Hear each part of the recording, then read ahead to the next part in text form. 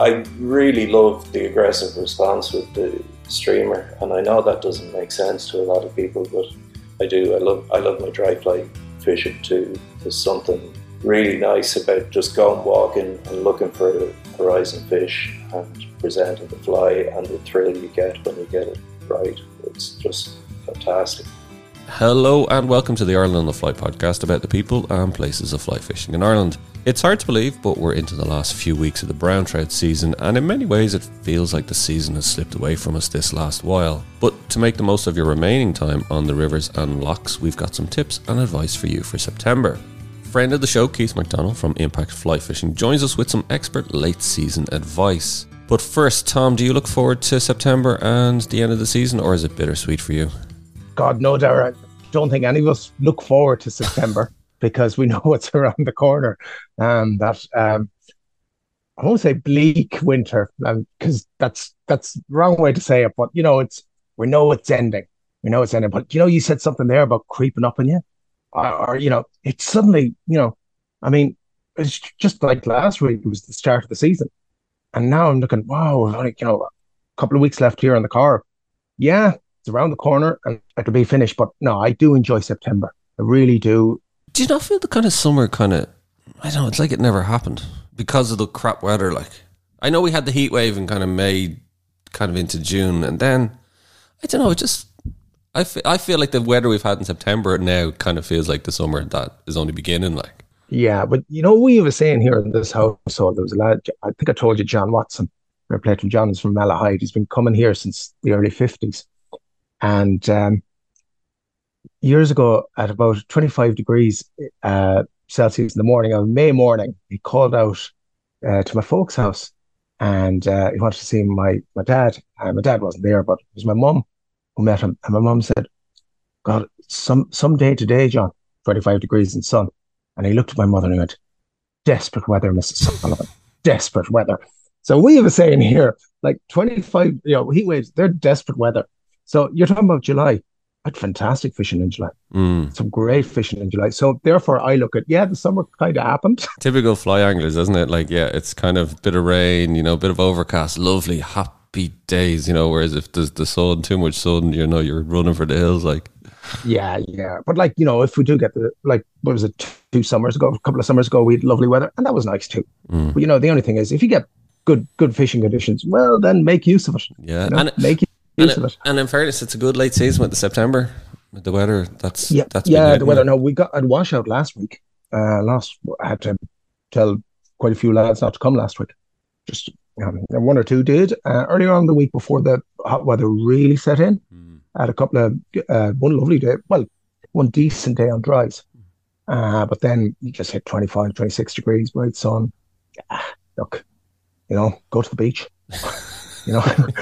Go to the beach, but now it's switched back. It's broken now, and but 2 weeks to go from here. And if you're, if you're lucky to live in the Midlands, you're up to the 12th of October. I generally do a bit and go up to the Midland Lakes Beach, Sheelan, Enel, Lean, or whatever.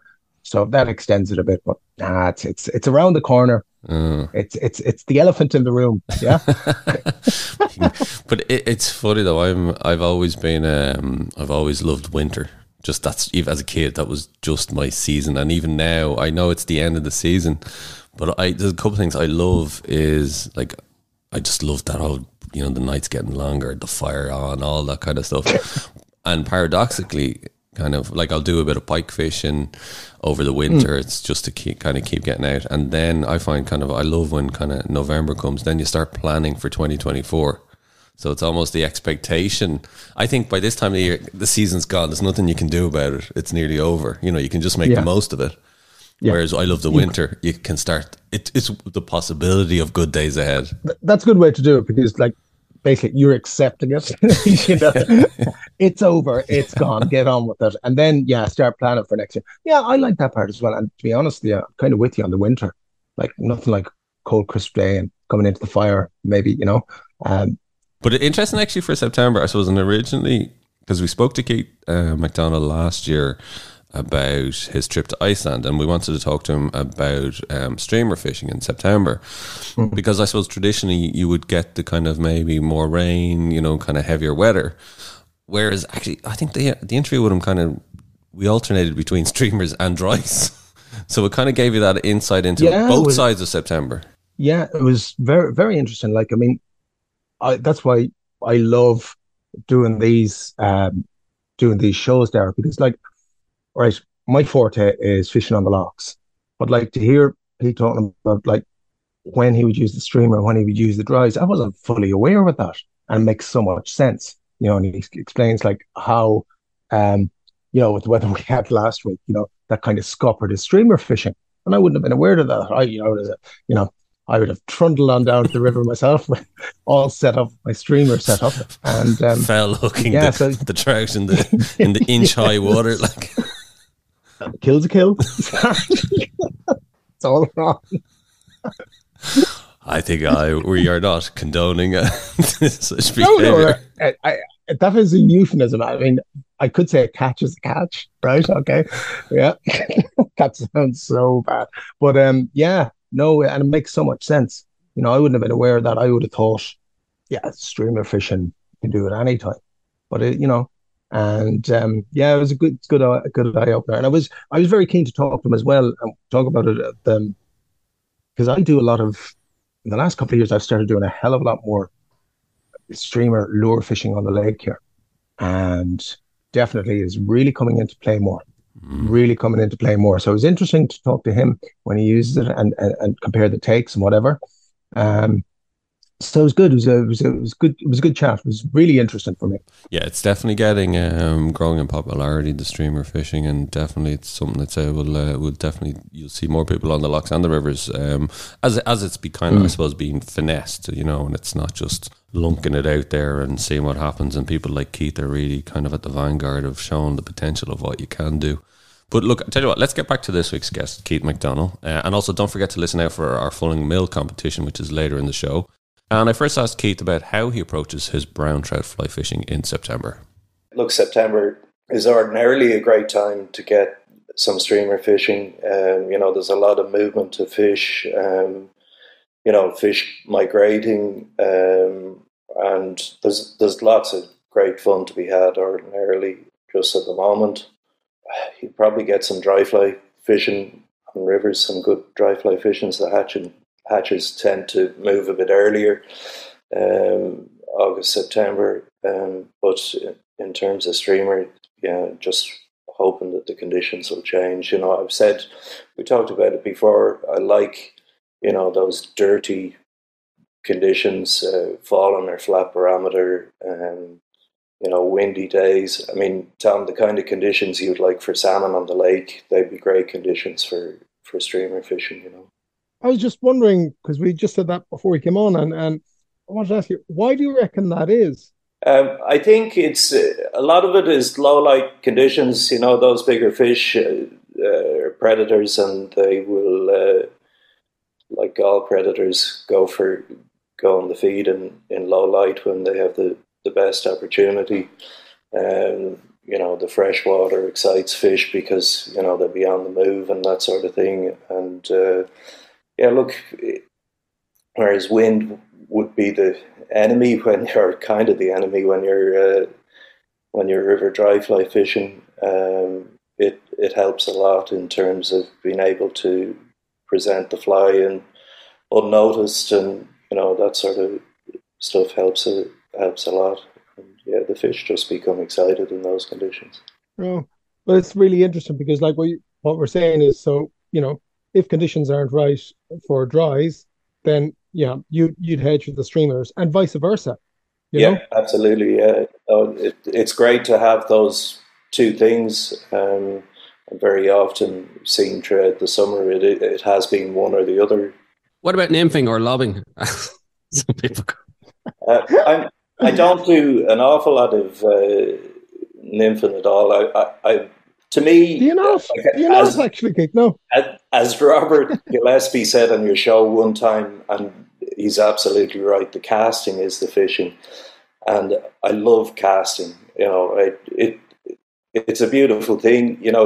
tap one away and there's a lovely loop sails out, and you present the fly nicely and you get a kick out of that, regardless of whether you're catching fish. So to me, that is the fun, just to cover water nicely with good casting. But each to their own, Methinks you've opened up another can of worms. Excuse the pun with worms, anyway. I know, I know. Look, I'll bite me lip. Each to their own, whatever people get out and enjoy. Yeah. I don't know how we're ended up going in this nymphing rabbit hole, but anyway, we'll keep drawn digging to while the we're lob. here. We're just drawn to the lob. But George McGarry, for instance, he said, a lot of people they'll start nymphing and it works for them, so they don't change it. That's it. It works for them. They won't change. Whereas he's saying, look, the conditions, or you might have a great opportunity to go dry fly fishing, and just they won't do it. So I suppose that's George's point on it, really, and not just George, other people as well. Yeah. Look, the other thing that I love about fishing is getting the reaction from the fish. So, like dry fly fishing, it's very visual. You see the fish move to the fly, and it's up to you to do the right thing at the right time. And similarly with the streamer, or the way that I fish the streamer, there's an awful lot of it is visual, where you see the fly and you see the fish react to it. With the nymph, you don't, and you're really pushing the fly in the fish's face constantly, with that method of fishing. But as I said, people enjoy it, and it's good, but all of those things, the casting and seeing the reaction from the fish, is the fun. Because you like the streamer fishing, then at what point, let's say if you go down, will you always start with the streamers? No, as we were talking about conditions, I just know by the conditions the approach to take. You just know based on all of those things. And if I was to offer people some tips on going at it, it is really to study the weather and the conditions. And the first thing would be to look at the river you want to fish and pay close attention. Like most of the rivers are on waterlevels.ie at this stage. There's actually an app called the River app, which is for kayakers, and you can favorite all the rivers you want and set alarms for the heights that are suitable. So pay close attention to that, because different rivers will fish at different heights. Say, for example, one of my favorites will be 1.2 and 1.3 on the gauge. If it's in around there, then I'm going to be paying attention. But you've got to pay attention to the other conditions as well. So if I've got a really high barometer, it's muggy, still, bright, then we have to wait. Not necessarily this summer, but we have to wait a long time for water. Last year was shocking, and just watching constantly the long range weather forecast, praying for rain, and then it comes and you get and it's roasting hot, and you're kind of goosed. It doesn't. A number of factors have to come together. But anyway, in terms of monitoring these things, so you go out and you fish, and keep note of water temperature, air temperature. You can go into the barometer. I like the barometer. I think it's there's definitely patterns in it, and wind direction, wind speed, all those kind of things. Just record them, and you will see patterns in it when you have good days. Very, very interesting there that you said about you like it flat or falling. Mm-hmm. I do follow it quite a bit. But there's a guy here lives in the village beside me, and for the lake, he nearly wouldn't go out if it's flat or if it's falling. Okay. If it's baseline, and he maintains no, he won't go out. No, he's the luxury that he lives beside the lake. Can't stand it on the lake. I reckon it's really bad. Now, my only thing on it is that I've had days here where conditions look perfect for the lake. Mm-hmm. Everything looks right. but it's falling.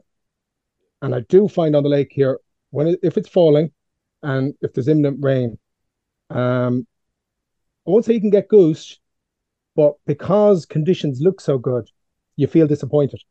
Yeah, so I'm talking specifically about streamer fishing. So for surface action, if you want dry fly, then rising or high barometer is the one. So you have the option of both things.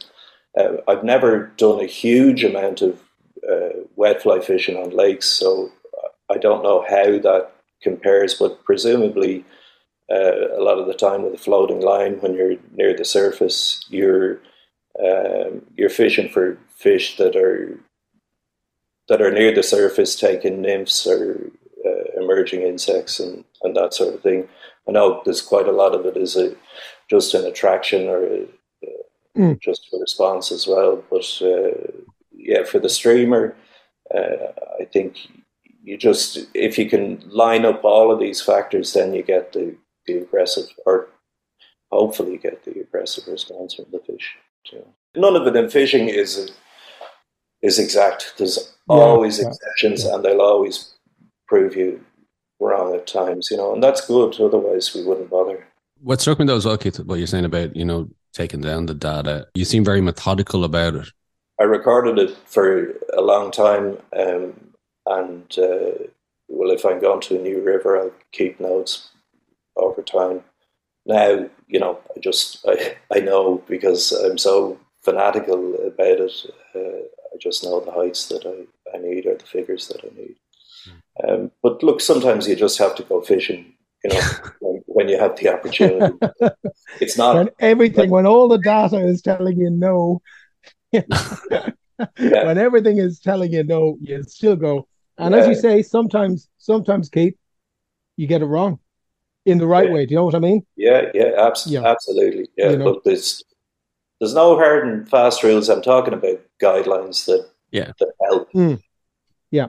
And like water in the river is the number one thing for the streamer. I mean, you can fish in lower water, but you will go to the faster water, and hopefully have a cloud and low light. Tell me this, Keith. In your estimation, the takes you're getting in September, are they aggression / territorial attacks, or are they feeding fish? What do you reckon they are? You get both, but you get a lot of territorial responses from fish, and they're easy to see. After a while, you can tell the difference. The aggressive responses are more of a flash and a turn at the fly. They never had any intention of taking it, and but like sometimes you get those fish, but there's a lot of mistakes with those sort of things, where they want it out of the way. Then there's other times where fish just pounce on it and belt it, and I think that can be both a feeding response, and it can both be aggressive. Now I know it's a different thing here in the lake, but I'm doing quite a bit of it here over the last couple of seasons. And what I find is, because now there's a lot of coarse fry in the lake here, and what I find more in July, when I'm fishing streamers or lures, I get softer takes, right? A lot more softer takes, almost as if the fish is just going by and feeding, right? Yeah. And then come closer to the end of the month, or the end of the season, like from this month on, I start getting a lot more aggressive takes. Okay. Yeah. Which I put down to the fact that it's more aggression rather than an actual feeding instinct.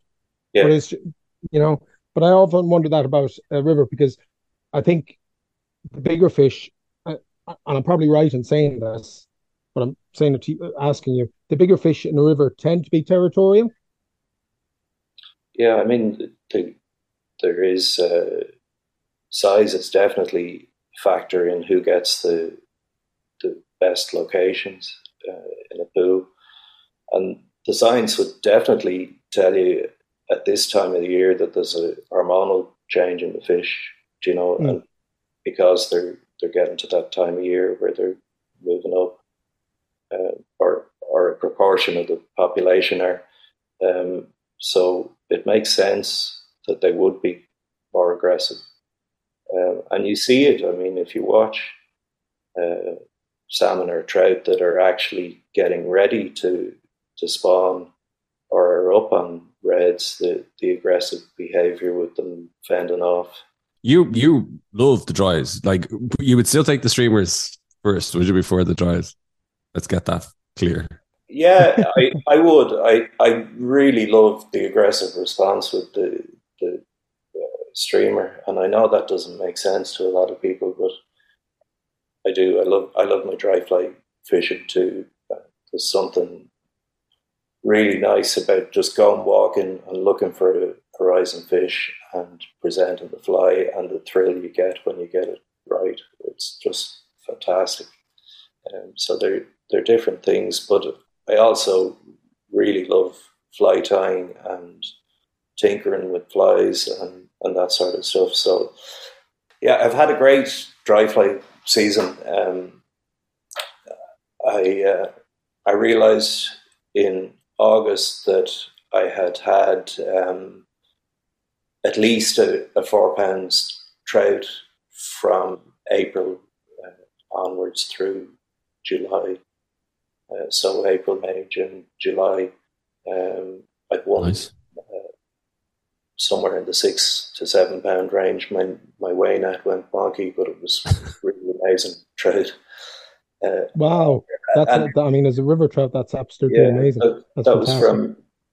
from three different rivers. I was telling you last year that I was looking at a new river, and myself and Kieran O'Kelly, my fishing buddy, we put a bit of time into a couple of rivers, and it's the one you were talking about bore fruit.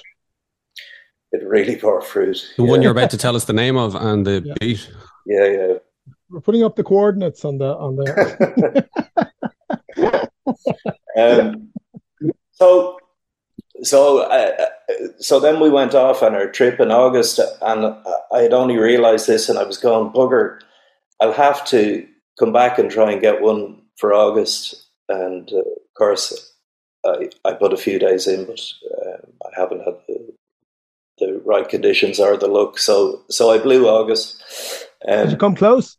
No, I didn't. No, I didn't. I didn't find the guy. But that's it, isn't it? It keeps you going. It's nice to have these little goals. I only got out a couple of days, but I think it's actually possible to get one in March as well on the dry fly, which I've never done. That'd be amazing.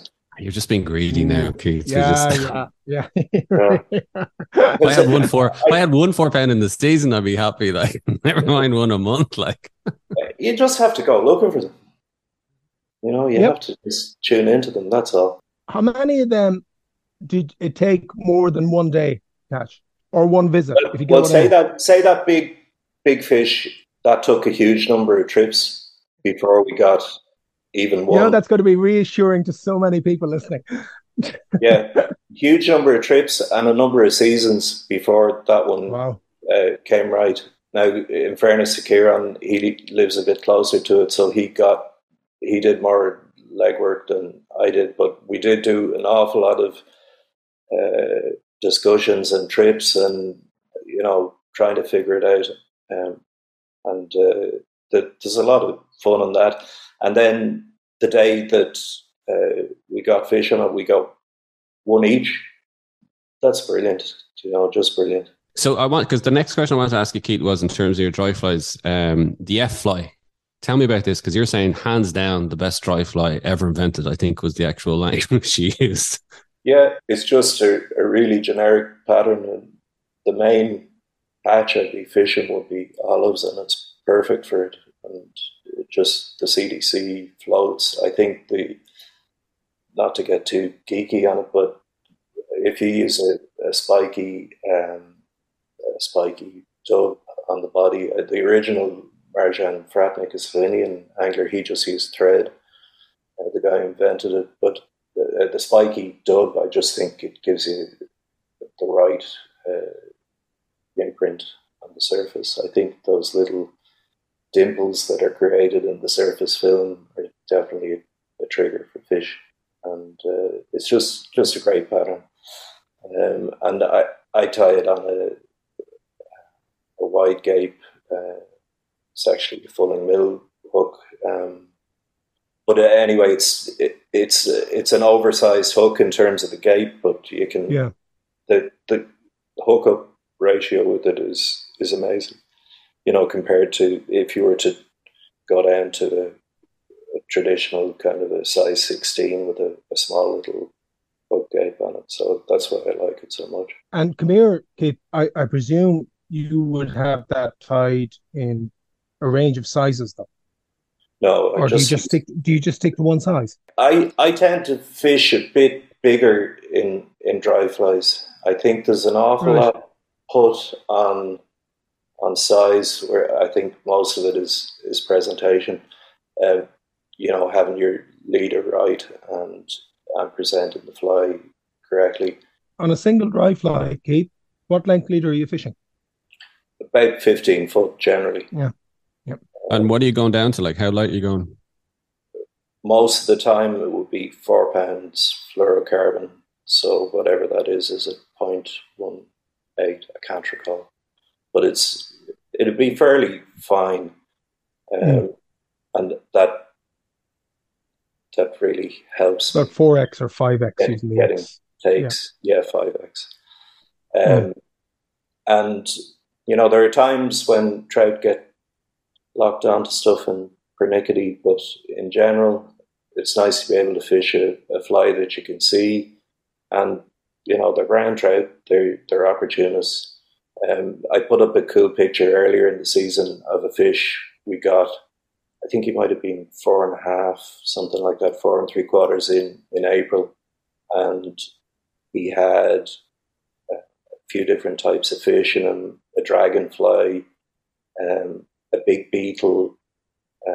He coughed all this stuff up in the net. We didn't kill him. So he, there was a damselfly. There was a load of stuff in him, and it was all, decent size. It was funny when we went to Iceland there recently. I had a box full of lovely big bushy flies and sedges and all that kind of stuff, and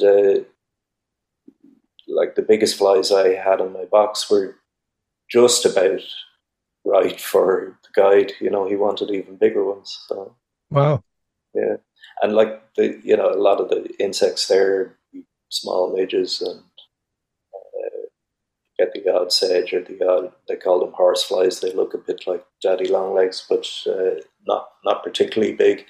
And just as I say, a lot of the time they're opportunistic.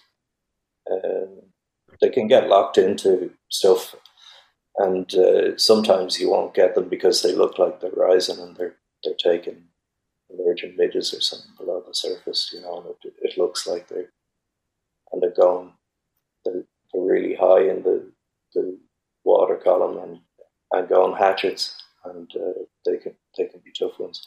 But in general, the F fly, kind of a clink hammer between size 10 to size 14, a couple of different types of those that I use, and a few sedges and a few bits and pieces. I like parachute flies a lot. Again, a decent size one. So dry fly fishing is a lot of fun. But I really want to get a big trout on the streamer in September, but need a change in conditions big time. I had a couple of 3.5 pound fish on the streamer this year, but I haven't had any particularly big ones. Just with not in Ireland anyway. What was nuts was I was so starved of fishing. I stopped fishing for a while because the river temperatures went so high in July, and then the rain came, and I was just itching to go fishing. So off I went, got there, and the river was 1.5 meters over the height that I'd like for even streamer fishing, right? And it was humid, hot, bright day, and I was just pottering about, and the river was actually in the fields, and in one bend that I like, standing on the bank, the river was up to my waist, and I pottered around all day because I had nothing else to do, and eventually found a flat spot where there was respite from the current, and a fish came up, and I got him, and that was my only trout for the day. He was around 4 pounds, a bit over 4 pounds, but like, it was just because I had the time to walk around looking, I guess. Yeah. But, everything was against me. For your dry fly makeup, okay, so let's say you're going down to 5x at a point, but do you use a section of tapered leader, or do you taper it yourself? Yeah, I have my own tapered leaders. I got them made. They're just one piece of mono tapered. Tapered 9 feet. Yeah, 9 feet is it? Leader, and then the rest is tippet. Great. So it's a monofilament leader, and then it's just it's a triple surgeons to the fluorocarbon. It's really, really strong. And do you go level all the way through then from that surgeons knot? Yeah, and you get beautiful turnover with it. Yeah. It really does give you a good turnover. Yeah.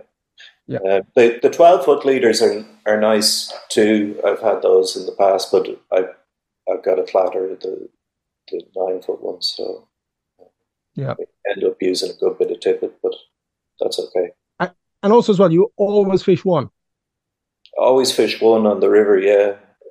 There's never a time you'd fish two. No, on because the river now. I'm never really prospecting, or very, very rarely prospecting. Yeah. Like, if you want to try and get better trout on the dry fly, you have to go look for them and pick them out. Pick them out and direct the single fly onto them. Yeah. I wrote a blog about it in the summer, where my watch had 20,000 steps on it after the day, congratulated me, because you're just walking, and trying to find them. That's the way I approach it, and the best way to approach it is to go and find the right ones, rather than trying to prospect and fish the water. There's occasions where it's nice to go out, to a small river and while away a couple of hours just flicking a fly around, but most of the time it's going walking. If you're a fly tyer or want to get into fly tying, then this is for you. Ireland on the Fly are partnering with Fulling Mill to give away a box of fly tying materials with free shipping to one lucky listener each week for the next 12 weeks. Known for producing world-class fishing flies, including ranges from the likes of David McPhail, Jackie Mahon, Ronan Crane and our very own Tom Dock, Fulling Mill has been perfecting the art of fly tying for decades, and they are now launching their new range of fly tying material, including marabou, bucktail, zonker strips, to dubbing, chenille, yarn and wool. It's a complete offering, and each item is processed and packed by hand, ensuring it arrives in perfect condition. With fly tying season around the corner, what are you waiting for? Their products are available online and in store from your local Fulling Mill dealer, so check it out at fullingmill.co.uk. To be in with the chance of winning the £50 worth of materials, just answer the following question. Name one of the Irish Fulling Mill signature tyres. Email your answer to info@lastcastmedia.com, and we will pick a weekly winner for the next 12 weeks. And congrats to, drumroll, Niall Bowden, who is this week's winner. We'll be in touch, Niall, about how to get your hands on the fly tying goodies. And thanks a million to everyone for entering. You can keep entering, by the way, except for you, Niall. If you haven't won, you can keep entering. We'll have different questions every 4 weeks. So you do have a chance for the next few weeks to answer that. Just answer the question, name one of the Irish Fulling Mill signature tyres. So congrats, Niall. For more details on the competition, see the show notes and our posts on Instagram at Ireland Fly. I want to ask you about Iceland. Yeah, this was really good, and we were so lucky. I mean, we're privileged to be able to go and visit the place in the first, but so they've had the opposite of us. They've had no rain for just whatever 6 or 8 weeks by the time we were gone. And we arrived, and we've been watching weather forecasts and for the area and seen nothing. And looking at the usual pages on social media, and there was no sign of sea trout being caught. So sea trout was what we were after again, but this time we were going to a different river, Maris Sacco. You've seen him on Instagram at Jungle in the Trout. He's a brilliant guide, but he's sea trout mad. So yeah, Maris suggested this river, that it'd suit us with streamers and exploring and fishing loads of different pools. And so anyway, we got to Iceland, got the car and got on the road, and all the rivers were really on their bones and just awful looking. And so we were a bit scared, but still, you're on a trip. So as we got out the southeast coast and got towards the mountains, you could see there was rain in the hills. And as we moved on, there was a shot of rain for the evening, and it brought up the river a couple of inches, like not a huge amount. Now it's a very clear river, and the fish arrived. The sea trout arrived, and we had fantastic fishing on lots of different methods, on streamers, on nymphs, on sunray shadows, and we got some salmon, some char, some brown trout as well. But I got 3 double-figure sea trout and a number of others. It's mind-blowing, the fish that are there, and to see a really healthy system. And the landscape, it's quite like Connemara, and it's kind of a spatey kind of a river, except that it's clear, but it would remind you of Connemara. So yeah, it was fabulous. Like the 4 of us in the group all got big sea trout, double figure sea trout. Everybody got what Maros called the Grand Slam, which was getting the 4 species in the river, which was, sea trout, salmon, brown trout, and char. Wow. So that all 4 of you got a double figure sea trout, and all 4 of you got the Grand Slam. Yeah. Wow.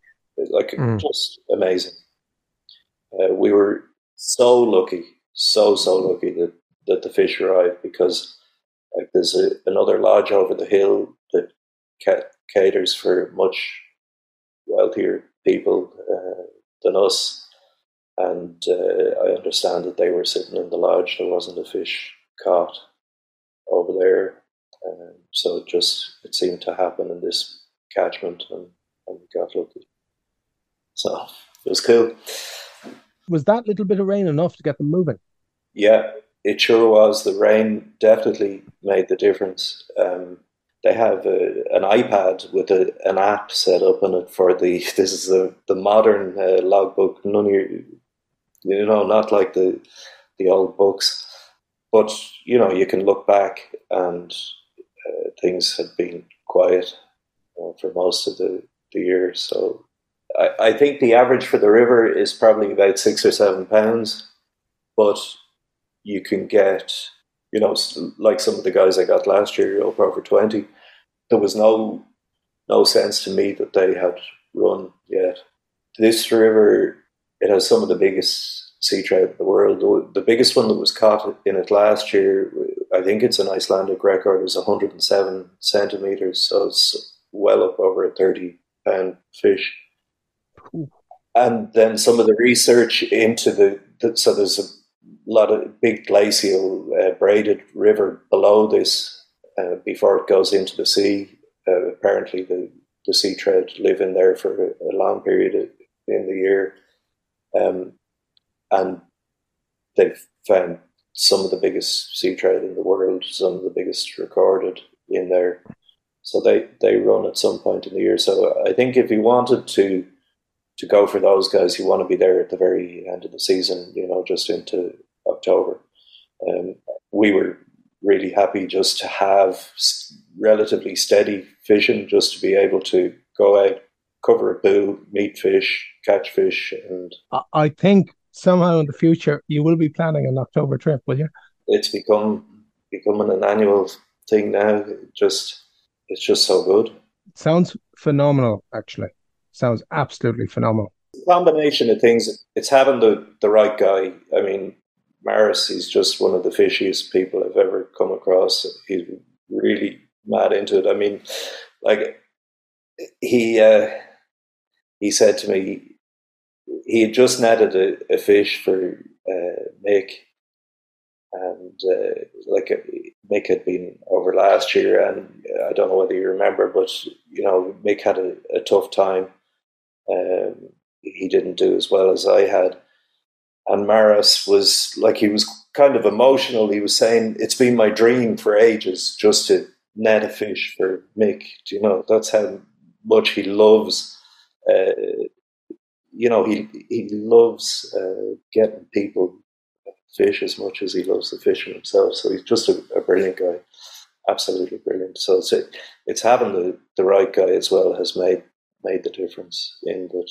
It's kind of a fast track to the right places. I recommend anybody to just go onto the blog, streamerfishing.com, and onto the blog, because just the pictures, the writing as well, it's just the sheer joy and passion that just comes through the pictures and the writing. I don't blame it when you're catching fish that big. No, I think anybody it really would does. Be just with the quality. It really does. Fair play to you, Keith. Yeah, you're right, Dara. It just really comes across. And when you're reading it, fair play to you, really put it across. It is absolutely fantastic. Yeah. And by the way, you got a bit of lake fishing in as well just beforehand. Yeah, so I have to throw that in. No. You'd be interested in this. I found it fascinating. The flight from Dublin lands at 2:00 in Keflavik Airport. So, and our fishing wasn't starting on the river till the following afternoon. So we had planned a bit of lake fishing because it's not as expensive to fish as rivers. So an hour outside Reykjavik on our way, not too far from Lake Pinkfalavatn, the one we talked about before. Yeah. And we hopped in and fished streamers, but the trout weren't huge, but they were willing and plentiful, and it was just really interesting because even though you tell people not to do it, you're often guilty of it, is that you get in and you whack the line as far as you possibly can and start stripping, with enthusiasm, and there was nothing happening. And I was moving out to a point and I saw the wind had dropped, and I was literally ankle deep, and there was a few fish in front of me in water that shallow, eating midges, and they spooked off. I thought, that's interesting. So I changed to casting along the shore, just in the ankle deep water with a weightless fly, and sure enough, bang, the fish were in such skinny water, couldn't believe, but that was because the midges were were being pushed in on the shore, so they were going right in to have them. But the lake fishing is really cool, and we were able to fish the big flies and get them to react. I think there was nothing over 2 or 2.5 pounds, but good strong fish and lots of fun. So that kept us going till dark. And the beauty of that sort of fishing in Iceland is that they have a national card where there's a huge number of lakes that you can fish around the country on the one license. So I know people who've hired a camper and gone fishing those lakes and done very well and got some really respectable fish, char and trout. but different behaviour. I know in spring on airlocks, you'd want the flies right up on the shore in the skinny water. This was taking it to the extreme of literally. Yeah, so it's all those things are worth bearing in mind, aren't they? That not to be too hasty in jumping in and expecting the fish to be in a particular place. Well, I learned that from years ago. I got my first car. I used to fish all the locks in Connemara. It's the first thing I did. A copy of Peter O'Reilly's book, and I used to tick them off. I get there, but and I learned really quickly. Little rocky points were always good, but before you went up to fish it, you stood back and you threw your flies with the end of the fly line landing on the rock, and the flies just landing off of the rock. And so many times you catch a good fish by there, like it might be 10 or 11 inches. Yeah, but you catch one there. And like what you said, a lot of the times we just go to the water's edge and then try and cast as far out as we can. So it's really interesting, and it just goes to show that's everywhere. Yeah. So there's a picture in that blog, and you can see the fish with all of the midges around them. You can see just how shallow they're prepared to go to feed.